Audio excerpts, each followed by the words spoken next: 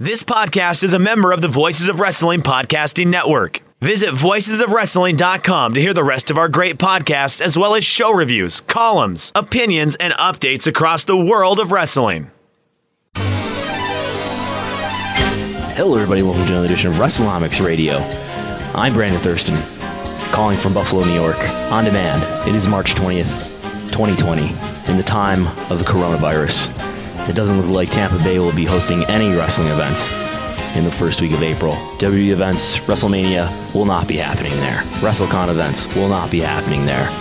Collective events will not be happening there. WN events will not be happening there. The public NFL draft in Las Vegas on April 23rd to 25th has been canceled. It will happen televised in some form. The National Wrestling Alliance announced that it is canceling, or at least postponing, Crockett Cup and NWA Power events through April. The CDC said don't gather in groups of more than 50. The President of the United States says don't gather in groups of more than 10. The XFL has suspended its season. The U.S. stock market, the gains that the major indexes have seen since 2017 have been wiped off the board largely. WWE stock for a few minutes there was trading under $30, but has made a comeback as the week has gone on. Now trading at about $36. On Thursday, WWE put out this press release. Headlined, WrestleMania, too big for just one night. Dateline, Stamford, Connecticut. WrestleMania for the first time ever will be held as a two-night event, streaming on Saturday, April 4th and Sunday, April 5th at 7 p.m. Eastern on the W Network and available on pay-per-view. The two-night pop culture extravaganza will be hosted by three-time Super Bowl champion Rob Gronkowski. It's now being reported that WrestleMania will take place maybe from multiple locations. Maybe it'll be some gimmick matches on multiple sets. Maybe it'll be taped in advance. Maybe it'll be live.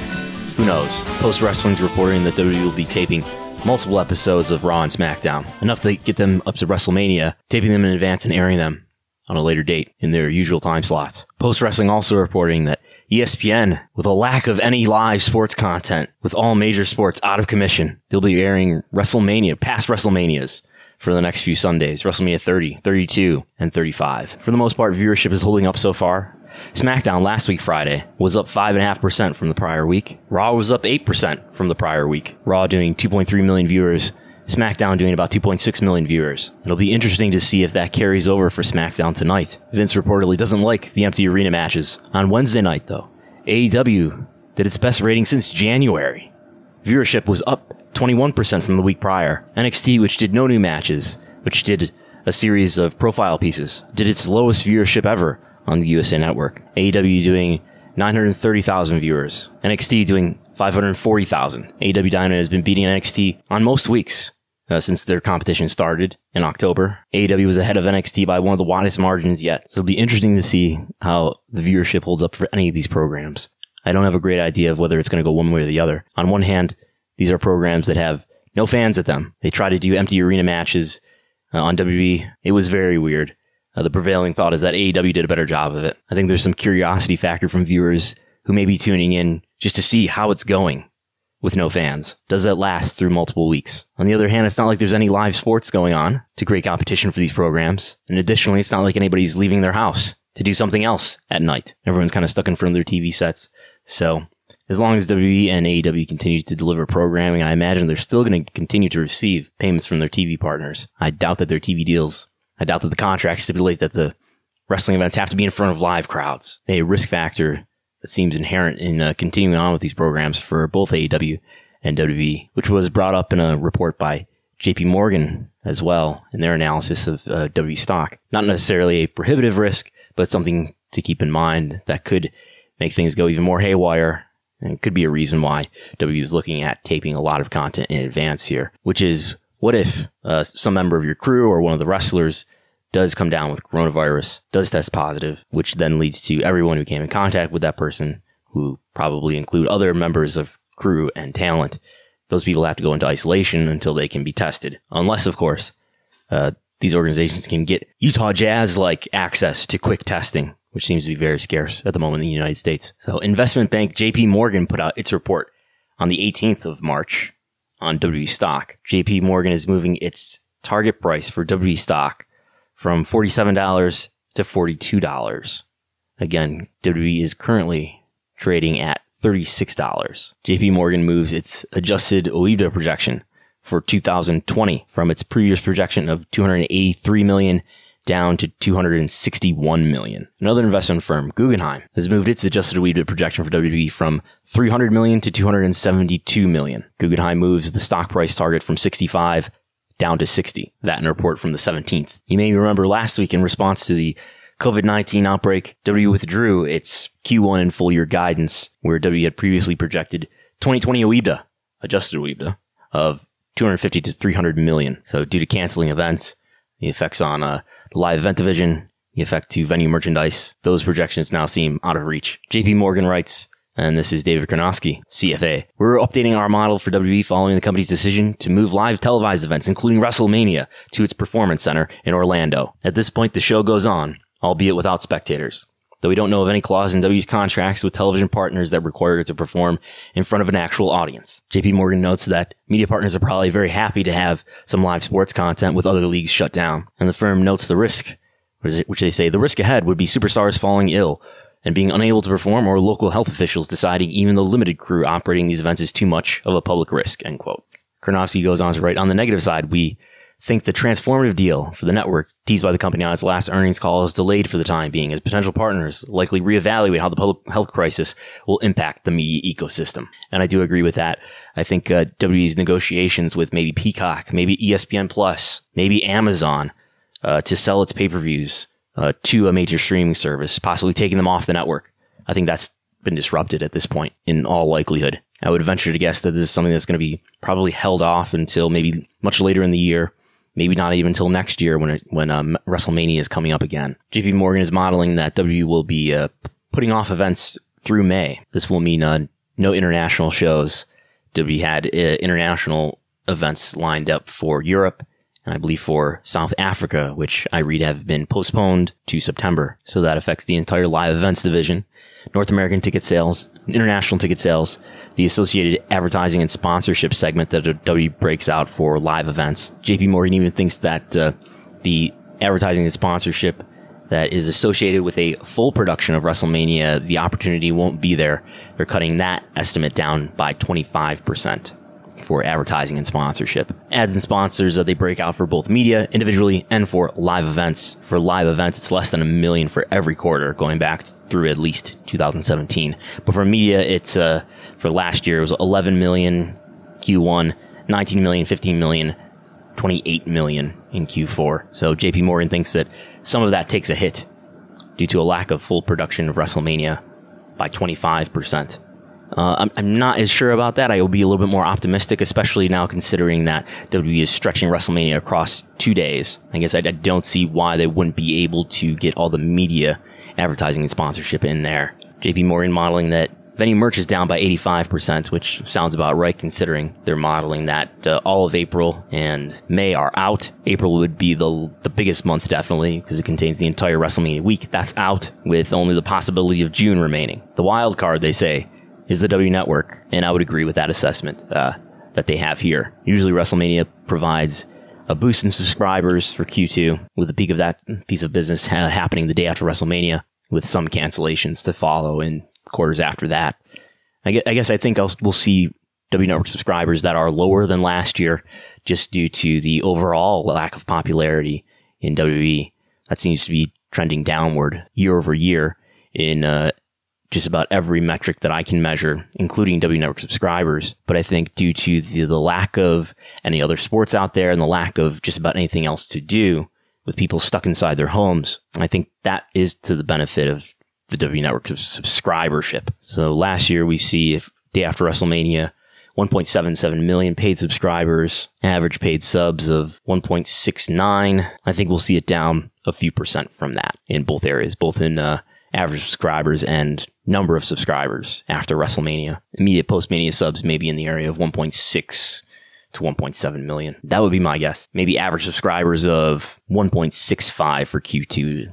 That looks like what we modeled last time when we were looking at the possibility of WrestleMania going on as it was. So I think whatever lack of interest there is, because it's in, not the usual venues with actual fans there, is probably offset by the lack of competition for people to do just other things with their time. Both the lack of competition from live sports and the lack of anything else to do because people are stuck in their homes, which it certainly looks like that's going to be the case, at least in the U.S., through April 5th. So that's the latest in the WWE financial world. And when we come back from this break, we will look at whether or not Triple H Paul Levesque was demoted in his corporate role for WWE. Performance Center tonight for the first time ever in front of no WWE fans. Back here at ringside, listen, we hear all the time about how busy you are. Yeah. But you're back, so you're really not that busy tonight. No, I'm not really that busy at all. I'm the only man in the history of the world that can get demoted and get busier, apparently. I don't know. But here I am. It only took you the end of one segment, Michael Cole, like 30 seconds, one read for the internet to blow up and say, please get out there and save this show. Here I am. So I'm back. So I got to do what you got to do in these circumstances. I guess we're going to shoot tonight, and I want to talk about shoot fights. How about what happened this past Sunday? Paul Triple H Levesque has served as our Executive Vice President of Global Talent Strategy and Development since February 2020, and prior thereto was Executive Vice President of Talent, Live Events, and Creative since August 2011. That is what was written in the W proxy statement that was published on March 6th. You can see that at the at corporate.w.com. Go into the section that says SEC filings and other documents. So Triple H has a new title. No longer is he Executive Vice President of Talent, Live Events, and Creative, which he had been since 2011, and now he is the Executive Vice President of Global Talent Strategy and Development. This paragraph goes on. In his current role, he oversees the company's talent relations and talent development departments. Additionally, Mr. Levesque plays an integral role in the company's creative process, helping shape the creative direction and storylines of W's programming. Mr. Levesque is revolutionizing the business with his global recruiting strategy and development training processes. In order to create a platform for future success, he established the company's state-of-the-art training facility, the WWE Performance Center, which paved the way for WWE's third global brand, NXT. Mr. Levesque debuted as a WWE superstar. Okay, that's just telling you who he is. He does Conor Cure stuff, and he's the son-in-law of Vince McMahon, and he's married to Stephanie. Okay. He has held the WWE Heavyweight Championship title 14 times. It really does say that. So the point is this, I posted this online on Twitter, and it led to some people speculating that Triple H has been demoted, and I was skeptical.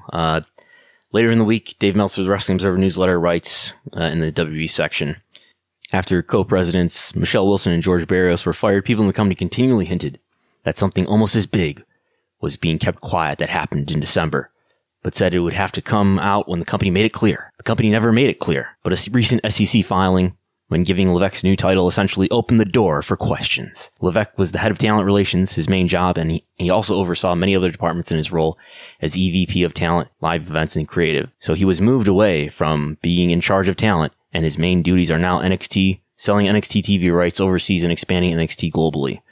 Meltzer goes on to write, Brad Blum, Vince McMahon's chief of staff, took over Levesque's other duties as executive vice president of operations, overseeing the divisions Levesque was formerly overseeing. It's a change. This is still Meltzer. There are those internally and externally who have called it a quiet demotion. The labeling of his new title gives the impression that he's the guy negotiating with talent, but that is one of the things he was removed from doing. Mark Carrano no longer reports to Levesque and now reports to Blum. Either way, it is curious that this was kept quiet for nearly 4 months. End quote.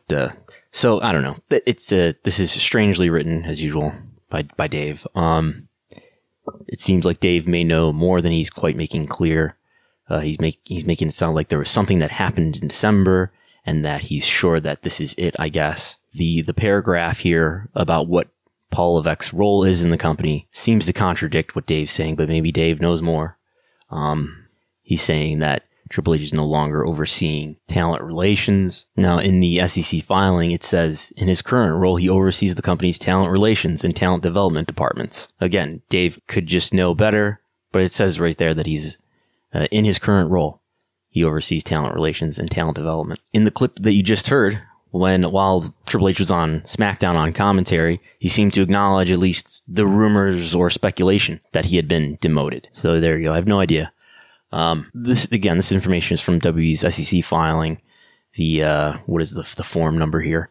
A proxy statement is a Def 14A. This is a document that comes out every March, and it lists, among other things, it shows what the top 5 executives in WWE, how they are compensated. It shows how many shares of stock that the top owners have. So a proxy statement, my understanding, is that it shows the compensation for the top 5 officers or executives in the company. And And the top 5 are determined basically by the top 5 most highly compensated officers in the company. So it's going to include the CEO, number 1, the CFO or similar role, number 2. So in WWE's case, Vince McMahon is the CEO. Formerly, George Barrios was the CFO, but for 2019, he was in a role similar to the CFO. So George Barrios is the other one. The other 3 for WWE, the top most compensated officers this year were Paul Levesque, Michelle Wilson, and Stephanie McMahon. In prior years recently, for I believe the last few years, Kevin Dunn was among the top 5, not among the top 5 for 2019. Instead, Stephanie McMahon in his place. We also learn what Triple H makes in terms of compensation for his role as a performer, as well as that for Stephanie McMahon for her role as a performer on air. So WWE corporate executives are compensated in terms of salary. They also get stock rewards. They also get something called non-equity incentive plan compensation. And then there's some other compensation which comes in the form of 401k contributions. And in the case of Paul Levesque and Stephanie McMahon is in the form of fees that they get related to their performance as on-air personalities. So Vince McMahon was paid in total $3.5 million in 2019. That does not include the large dividend payments that he gets. So like some publicly traded companies, WWE pays a quarterly dividend of 12 cents per quarter. Vince owns at this point about 28 million shares of WWE, and that's a little bit fewer shares than he's owned in the past because he's cashed out a lot of his stock to fund the XFL, and he's periodically made other sales in years prior.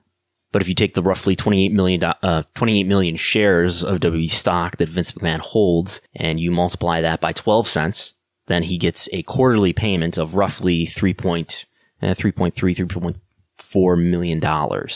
So that's, if you multiply that by 4 to get an idea of what he makes in an entire year, just from dividend payments, it's $13 million. So $13 million in dividends, which is not listed in the proxy statement, and which in fact is not reported anywhere, but we know it is reported how many shares Vince holds, and it is reported that WWE pays out a dividend of 12 cents every quarter. So that's just a matter of multiplication. But other than those dividend payments, again, Vince makes $3.5 million.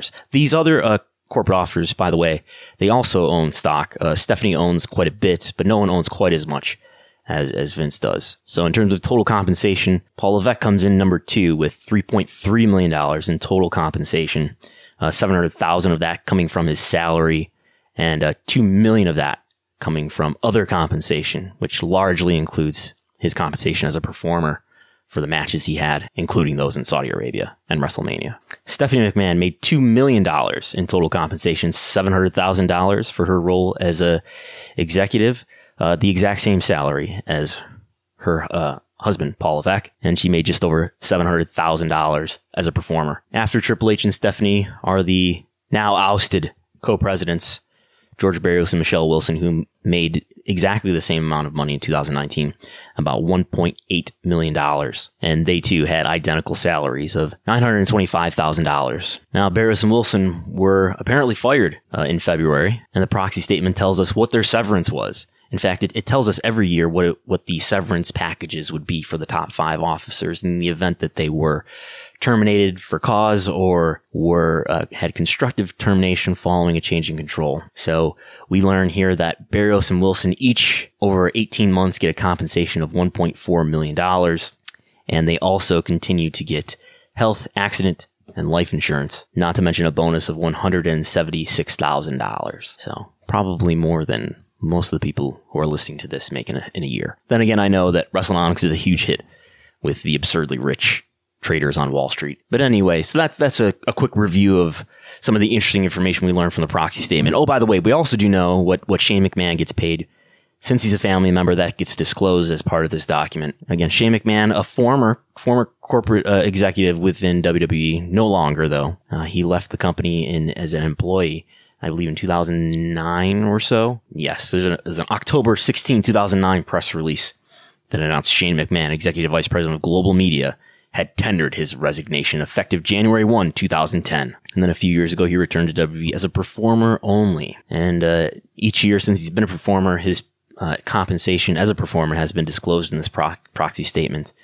And there's just a short paragraph here, 2 sentences. It says, Shane B. McMahon is the son of Vincent McMahon, brother of Stephanie McMahon, and brother-in-law of Paul Levesque. In 2019, Shane McMahon was a performer for the company, for which he received performance fees and royalty fees, aggregating approximately $2,082,011. So there's that. The main point I was trying to get back to, though, is, has Triple H been demoted? I don't know. This tells us about 2019. I guess when this proxy statement comes out in March 2021, telling us about the year of 2020, if we see that Paul Levesque is no longer among the top 5 corporate executives, if someone else is in his place and is getting paid more than him, then I suppose it is a demotion. Or if, as I said at one point on Twitter, if we find out that he is, has substantially less responsibility, then I would say, sure, he could call this a demotion, but I don't know. And Triple H doesn't make it any more clear by making his funny comment, and apparently hasn't tried to make any public statement to set the record straight. Maybe that's something that he should be asked about on the next NXT media conference call. He should be asked about whether or not it actually is a demotion, whether or not he actually has less responsibility, and what exactly the changes are in terms of what his responsibilities are under this new title versus his prior title. Welcome to Friday Night SmackDown on Fox. Ladies and gentlemen, for the first time ever, WWE Superstars will entertain you tonight in front of an empty arena. It's Friday Night SmackDown on Fox, presented by...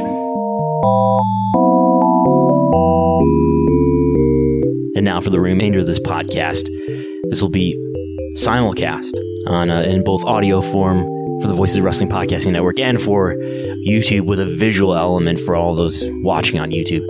So since the coronavirus has everyone quarantined and isolated and indoors where they can go nowhere but inside the 4 walls of their home, no crowds can congregate, no audiences can get together, no wrestling events can happen, no sports events can happen. Well, unless they're in empty buildings. So with that, I figured we would revisit some of the largest attendances in pro wrestling history. What are the biggest attendances in all of pro wrestling history? And here they are, listed in an Excel spreadsheet for those of you who can see it. So we've got how many listed here. I'm going to show a graph as well. But some of these attendances are total attendances. It's hard to say what they really mean. When we talk about attendance, I think it's important to point out before we go any further that when someone says attendance, there are different ways to look at attendance. Sometimes when people are talking about attendance, they're talking about the paid attendance, the number of tickets that were sold for an event. That's one way of measuring attendance. Then sometimes people are talking about the number of people that are in the building, and sometimes they're even trying to include the staff, the personnel, the workers, the wrestlers, etc., as well as the spectators. And so sometimes you're talking about the people who paid for tickets. Sometimes you're talking about the people who paid for tickets plus the comps, the people who were there for free. Sometimes you're talking about the people who paid for tickets, who were there as comps, and the people who are working the event in whatever capacity. Not to mention that attendances throughout wrestling history and probably other sports have been inflated, fabricated, lied about, exaggerated, what have you, including probably some of the numbers here. In some cases, I do have paid attendance listed. But anyway, let's go through maybe the top 10 or so, maybe the top 20. Let's just start way down here at the bottom here.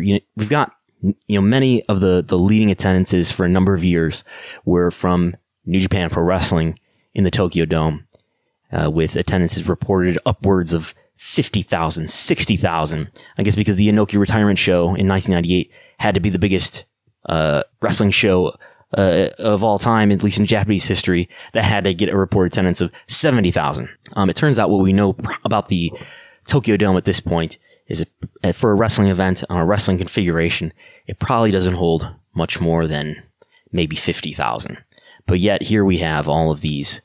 I don't want to go too crazy with this, but let's see what happens. If I can sort just by New Japan Pro Wrestling, let's see what we get here. We'll just get this chart out of the way. Hopefully I can recover that later when I do want to show it. But you can see all the Tokyo Dome events here, and they've got attendances of 57,000, 54,000. Maybe I have edited this since, I have changed this. The announced number, for example, for this April 4th, 1998 show, which was the Inoki retirement show, I'm pretty sure that was 70,000, but we've got something maybe more reasonable here, 57,000. Were there really 57,000 people in the building? I don't know. And if we could even probably sort this to show all promotions, but let's choose a venue of the Tokyo Dome. So we need to deselect all the other venues and just select the Tokyo Dome for the venue. And there were even some All Japan shows here. There should be Noah here. Noah is left out here. So I'm sourcing this information from ProWrestlingHistory.com. And I don't think, now if I look at the actual Excel file that you can find, if you Google Excel ProWrestlingHistory.com, you will find a really useful spreadsheet with a file name event info, which I'll drag into the view here. And just to double check to see if they have the Noah shows in here. Because Noah ran at least 2 Tokyo Dome shows in 2005 and 2004. And let's see. Is there any Noah here? There is Noah here. Okay. So where are the Noah shows? Okay. Noah had reported attendances 52,000 for 2005, 50,000 for 2004. And for some reason that didn't make my sheet here. But anyway, let's see. So let's first of all, we're going to talk about 2 things here. The biggest attendances of all time, all the caveats that come with that. And then secondly, we're going to talk about the biggest gates of all time, the biggest money events as a live event of all time. So we take away the filter here for the venue and we just sort this by total attendance. At the top of the list, we have the North Korea events at Mayday Stadium in 1995. These are listed in the spreadsheet as New Japan events. They're kind of, this is the collision in Korea. So WCW is working with New Japan for this. Supposedly, so this is a 2-day event. April 28th, 1995, April 29th, 1995. Supposedly 165,000 people for the first day. Supposedly 190,000 people for the second day. Of course, the big match is on here on the first day. Shinya Hashimoto versus Scott Norton on the second day, the main event. Ric Flair versus Antonio Inoki, I believe in their only meeting. So these are big events. Probably, the big theme we're going to encounter here is that there are let's say normal wrestling events that actually, in a capitalistic manner, market themselves and try to sell tickets and have drawn big crowds and have drawn big gates. And then there are, in 1995, this North Korea situation. And then in modern times, the Saudi Arabia situation where we have authoritarian governments basically paying for very large wrestling events that are attended by people who may or may not have chosen of their own volition to go to the show, but there they were. Were there really this many people, over 100,000 people, almost 200,000 people there on the second day? I have no idea. I'm sure the crowds were large, but the prevailing conclusion seems to be that many of the people in Pyongyang at Mayday Stadium on these days were probably directed to go to the events. That's what they were made to do that day. We have reports, I believe these are extracted from the Wrestling Observer, of $7.5 million on the first day, $8.5 million on the second day. If you adjust that to inflation, that's $12.5 million, $14.1 million. Are these numbers real? I have no idea. And who's going to extract the real truth from something that happened in 1995 in the Democratic People's Republic of North Korea, or of Korea, excuse me. But when it comes to more normal events that are not used as instruments of propaganda, the largest attendance in pro wrestling history, and this is what I believe it is, AT&T Stadium, WrestleMania 32, attended by, this is from an Observer report, maybe a total attendance of 93,770, paid attendance I believe to be 80,000, turnstile count, according to the Arlington Police, which is what they told me a couple years ago when I emailed them, was exactly, if I pull up the paid WrestleMania attendance Google sheet, I've got a note in here that reminds me what it is here. If we scroll over, 80,709. Of course, the announced attendance over 100,000, 101,763. According to even Vince McMahon on a WWE earnings conference call, Vince McMahon said himself that the 101,000 was not the paid attendance, but it included ushers and ticket takers and things of that nature. So after that, we have the Wembley Stadium SummerSlam 1992 with almost 97,000 total attendance. Again, not sure what the paid is there. And then after that, the Silver Dome with its 78,000. Of course, the announced attendance for that was, let me see if I know it, 93,179 or something like that. Let's see here. 93,173. And that is, Google says that is disputed, and that is a matter of And if you argue about that in the right place, you will be offending someone's religion. 93,173, according to the Wrestling Observer newsletter, 78,000. When I've looked at, we have discussed this on earlier episodes of WrestleNomics, and we have looked at pictures such as the one I'm about to open and put on the screen here. When we have, here's an article by David Bixenspan that has, I believe, a large picture of the Silverdome in 1987 for WrestleMania 3. We make that even bigger here. So I believe that this audience probably has somewhere right in between 78,000 and 93,000, which I think turns out to be about 86,000, maybe total attendance. Maybe that includes comps. So maybe the paid was 78,000. So after the much debated and very contentious WrestleMania 3 attendance, we have 2008, the Citrus Bowl with its announced attendance of 74,635. And we know in an SEC filing, WWE rarely disclosed the actual precise, probably rounded to the nearest 100, attendance of WrestleMania. This is WrestleMania, what number WrestleMania was this? I don't know. 2008. I'm sure someone out there is screaming, telling me what number that is. But it's got to be 24, right? Because 23 is 2007 with Trump. So anyway, 63,100 is the actual paid attendance that is in an SEC filing. After that, we have the Trump Mania 2007 WrestleMania 23 of 74,287. Again, that's an announced number. That's probably up from what even the comps, I would guess, comps plus paid is probably a bit less than that. Then we have this most recent WrestleMania at MetLife Stadium, 74,000. The announced attendance was higher than that, wasn't it? If we pull out here we go. The announced attendance for the most recent WrestleMania in 2019 was 82,265. Again, I believe these numbers here in this total attendance column are extracted from the Wrestling Observer. But the paid attendance, we know because of KPIs, that the paid attendance was closer to 63,000. How do I know that? Because in WWE's KPIs, they always publish the average attendance for North America for the quarter with WrestleMania and without WrestleMania. And they also publish the number of events that they do. In this Google Sheet, I can do the math here. You can find this Google Sheet linked on WrestleNomics.com if you want to check over the math yourself. And we learned from this that the paid attendance had to be between the ranges of about 60,400 and 65,500. And the median of that is 63,000.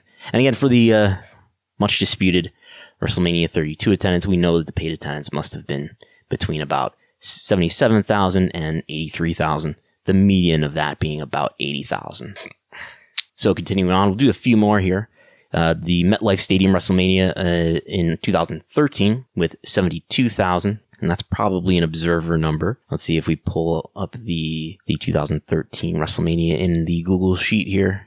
Going back to 13, the announced attendance was 80,676. So this is probably more of an idea of how many were in the building. And then KPIs reveal that the paid attendance was 69,000. Going back to 2002 in the Toronto Sky Dome, 68,237. Astrodome, the famous WrestleMania X7, 67,925. So attendance, it's really hard to, in most cases, get an idea of what the actual attendance was. For the most recent WrestleManias, again, we do have a pretty good idea of what the paid attendance was within a few thousand, with plus or minus a few thousand. We know what those attendances, the paid attendances are. Harder to say what the actual number of people in the building was if you want to include comps in that. In the case of WrestleMania 32, we do know it's a bit over 80,000 through the turnstiles, according to the Arlington Police. And just to answer some common questions that come up here, the frequently asked questions, people often want to know, how can WWE lie about their WrestleMania attendance when they're a publicly traded company? The investors would sue them if they were lying, so they must be telling the truth about 763,000 people at WrestleMania 32. So my understanding of the situation is that the WWE reports their attendance on television, yes, on the broadcast. But the main thing that the investors care about is not necessarily the attendance, but the amount of money that was generated from the attendance. So WWE puts out a press release, usually that night or the next day after WrestleMania, and it says, this is how many people we drew, and they restate that number that they announced on television. But then they also name the gate, how much money was generated through ticket sales. And that I believe to be a legitimate number. So in the case of WrestleMania 32, which is somewhere on here. The number that they put in the press release was 17,300,000. And I have no reason to believe that that is a fabricated or exaggerated or inflated number. So if WWE was lying about how much revenue they were bringing in, that would be a serious legal problem for them. But to exaggerate about attendance, apparently not as big of a deal. And in fact, I think we have a caller on the line who's holed up somewhere in Stamford, Connecticut, who wants to weigh in on this. In addition to that, just a little bit more color WrestleMania. We were proud to set our attendance record of over 100,000, which includes, by the way, ushers and ticket takers and all of that. It wasn't 101,000 paid, but nonetheless, it was a record for us. So there's Vince McMahon on an earnings report clarifying that the 100,000 number for WrestleMania 32 included ushers and ticket takers and things of that nature. So again, attendance is difficult to talk about, but gate we know with greater certainty. So I have a graph that I put on a coffee mug, in fact. Where did it go? And there are WrestleNomics listeners around the world who have that same coffee mug, and it has the attendances for WrestleMania. Where is that? It's this image right here.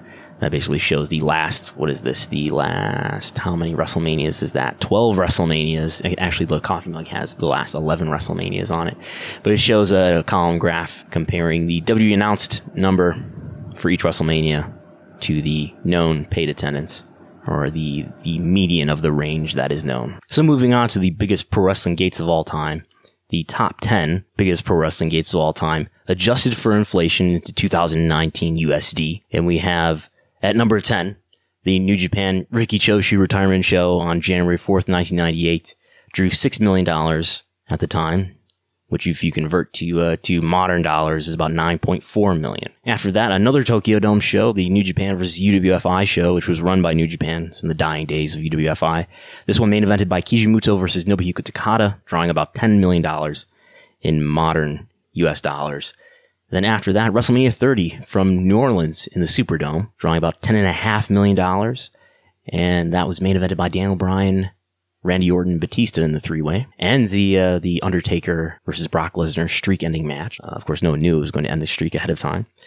Big surprise. But after that, the Antonio Inoki retirement show in 1998, drawing about $10.9 million in modern currency. And then after that, it's all WrestleManias.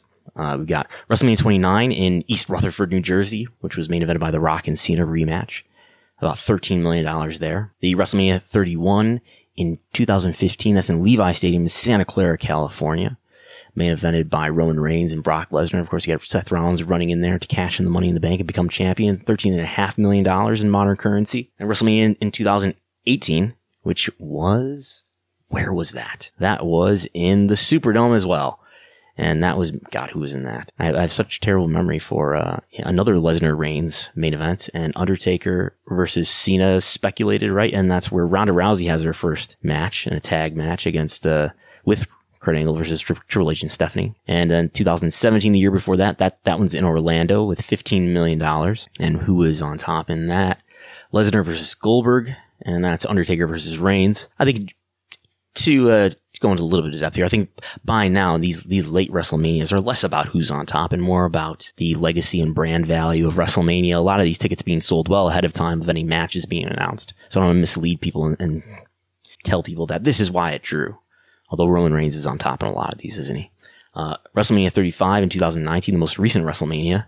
Does anyone remember what was on WrestleMania last year? Let's see. WrestleMania 35 in MetLife Stadium, Ronda Rousey versus Becky Lynch versus Charlotte, and Seth Rollins versus Brock Lesnar, right? Probably other stuff.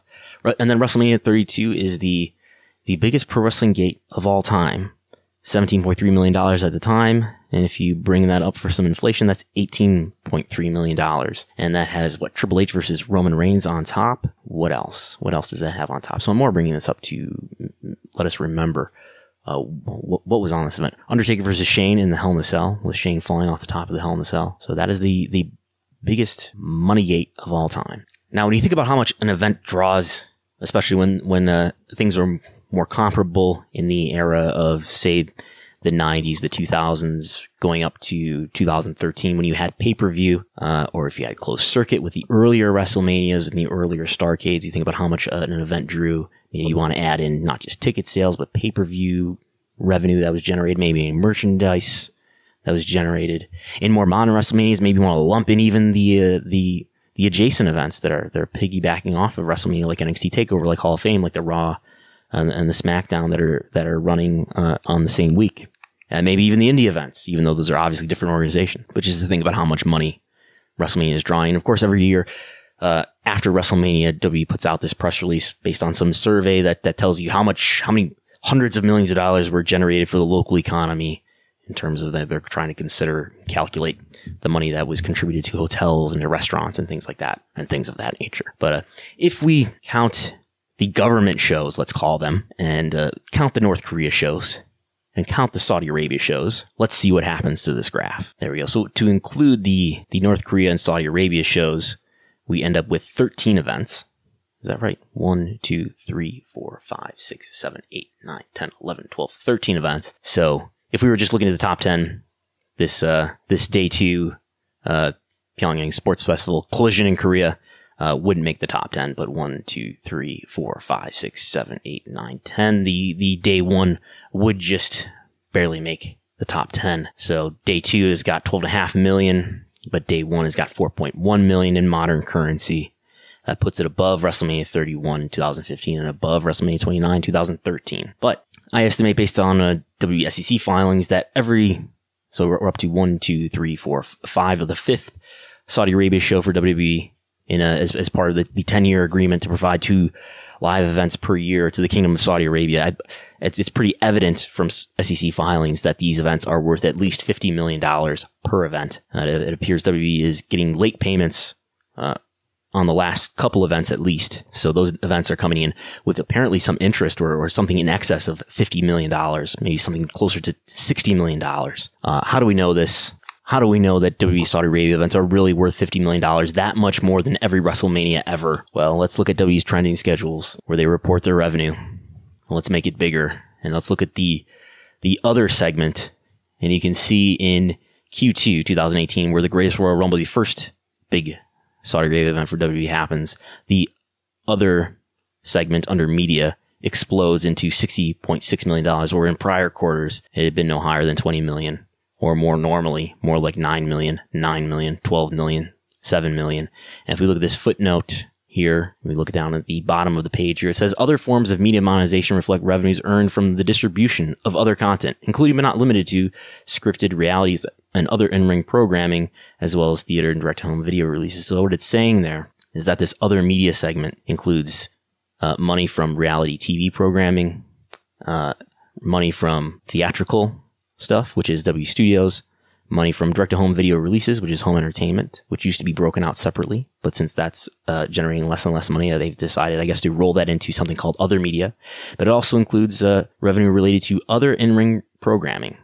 So that's where the WWE Saudi Arabia money comes in. Okay. And then you see not just in Q2, this is an enormous number, but later on when they go back to Saudi Arabia for Crown Jewel, it jumps up to 63 million, where in the quarter prior, it was just 12 million. And then in Q2 2019, when they go back there again, it's 57 million.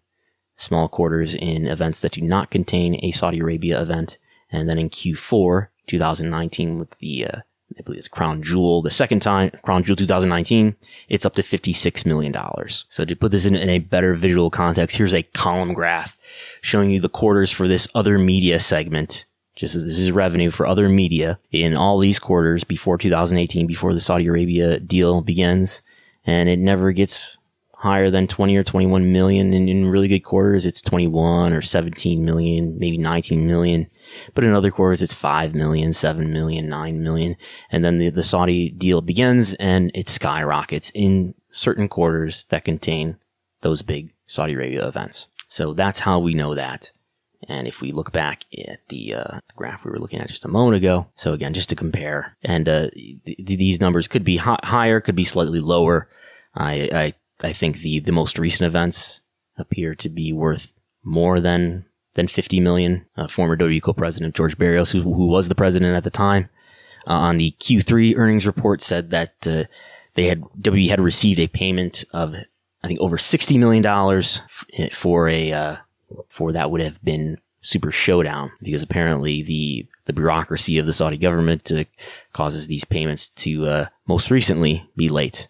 And maybe that has something to do with why talent was delayed after that event, stuck in Riyadh. So again, these are just government shows. I don't know if it's even correct to call these gates in the more traditional sense. WrestleMania 32 is the biggest pro wrestling gate of all time, $17.3 million, closer in 2019 money to $18.3 million. So that's all I wanted to say. The just get an idea of what the biggest attendances are of all time, what the biggest money live events were of all time for pro wrestling in this time where we are stuck in our houses, our homes, our apartments, whatever we have. And WrestleMania will not be highly attended. WrestleMania will not have a huge gate. I estimated. Where's the graph for it? WWE forced to move WrestleMania out of its expected event or venue of Raymond James Stadium in Tampa Bay, Florida. So missing out on probably about $16 million on a live gate, somewhere between 15 and 17 probably. Who knows? They could have even set a new pro wrestling gate record. Maybe we would have broken the $17.3 million gate record. I don't know if they would have gotten as high as 18 to break the record adjusted for inflation. But missing out on in a big gate, maybe around $16 million. Missing out on probably an average of $1 million per each of the arena events they would have ran at the former Ice, is it Igloo? The Igloo, I think it is. The arena in Tampa Bay, because they would have ran an NXT TakeOver event. They would have ran a Hall of Fame, a Raw, and a SmackDown. I estimate around an average of $1 million per event. That's a total of $4 million. They're missing out on about $3.3 million in venue merchandise that they would have expected to sell during the week. So the network value is probably saved to a great degree because they're going to go on with WrestleMania on the day that they plan to do it. But yeah, a total of 3 plus 4 plus 16, that's a total of $23 million that WWE is forced to miss out on because of coronavirus. So I think that's all for WrestleNomics for now. You can follow WrestleNomics on Twitter at WrestleNomics. You can go to WrestleNomics.com and see a lot of the data that's related to a lot of the charts and graphs and tables and figures that we talked about today.